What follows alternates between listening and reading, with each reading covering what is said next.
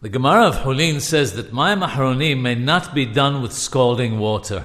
There are those who say that warm water is acceptable. This is the opinion quoted by the Mishnah Berurah, but he also mentions the opinion of the Rashal that only cold water may be used. This opinion of the Rashal is quoted by many, and the Ben Ish Hai states that it's appropriate to be concerned about his opinion and use cold water. He further adds that there are those who are of the opinion that the water must be fit for drinking, and also that it requires koach gabra, human force, to do the pouring. Even though there's a difference of opinion about it, it has become the prevalent custom to use koach gabra.